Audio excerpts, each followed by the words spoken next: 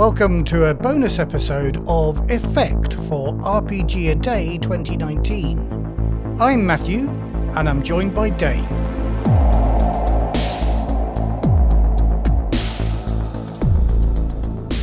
So, welcome to episode 23 of RPG A Day. We've got the Android version of Matthew for today. Hey, you're spoiling my intro. The word of today is Ta-da! surprise. Oh dear. What? Dave, tell me what are we going to talk about for a surprise?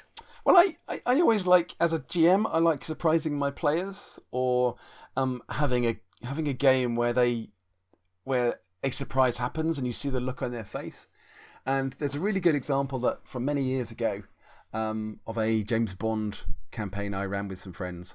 And I had a hitman called Hobo, who was my favourite hitman of all time running that game. And he was a great big black man with two Uzis. Used to fire an Uzi in each hand. Dave, What? Dave, shut up. Dave. What? We talked about this last RPG A Day. Oh, do we? Oh, well, I don't care. It's good enough. I'm going to talk about it again. Anyway, the situation was... Well, there's a surprise for you guys. Well, there might be some listeners who didn't hear us last year. Okay. He was... His mode Talk about it quickly. His mode of killing people was obviously filling them full of lead and, filling them full of holes with his two Uzis. And the guys had dealt with him and he'd disappeared. And they started a new scenario, and it was a fabulous villa in the Alps somewhere. And there was a dead body in the pool. And I said to them, the pool's full of blood. This dead body's riddled with bullets. And I could just see them look at each other across the table, and it's at the dawning realization, and all their eyes widened and went, "Oh no, Hobo!" And it was a great moment. Hobo's alive. It was a really good moment. And it was a great moment last time you told it as well. It's an even greater moment now. So what did you want to talk about then? Let's talk about something genuinely surprising, which is not that Dave wants to talk about the time that he surprises players with Hobo.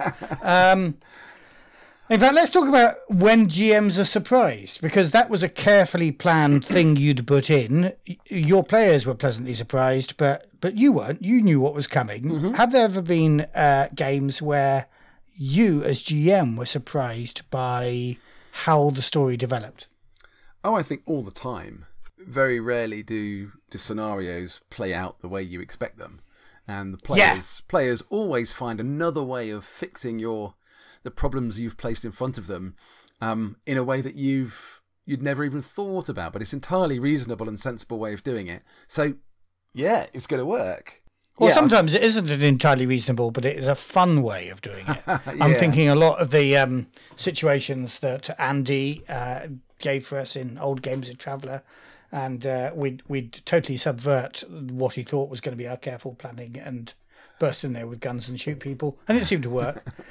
But there are also, and I'm thinking, interestingly, things like, so I played a game of Knights Black Agents a couple of years ago, and the players had totally mistakenly, I'd given them a sort of mid-level Euro vampire as the antagonist in one adventure, and for some reason that I still don't understand quite why, they concluded that this must be Quincy, the American adventurer in Dracula, the character from the Dracula novel, who had been turned by Dracula into a vampire. And he wasn't. He was some, Count von Strahd or something. And I went, but actually, you know what?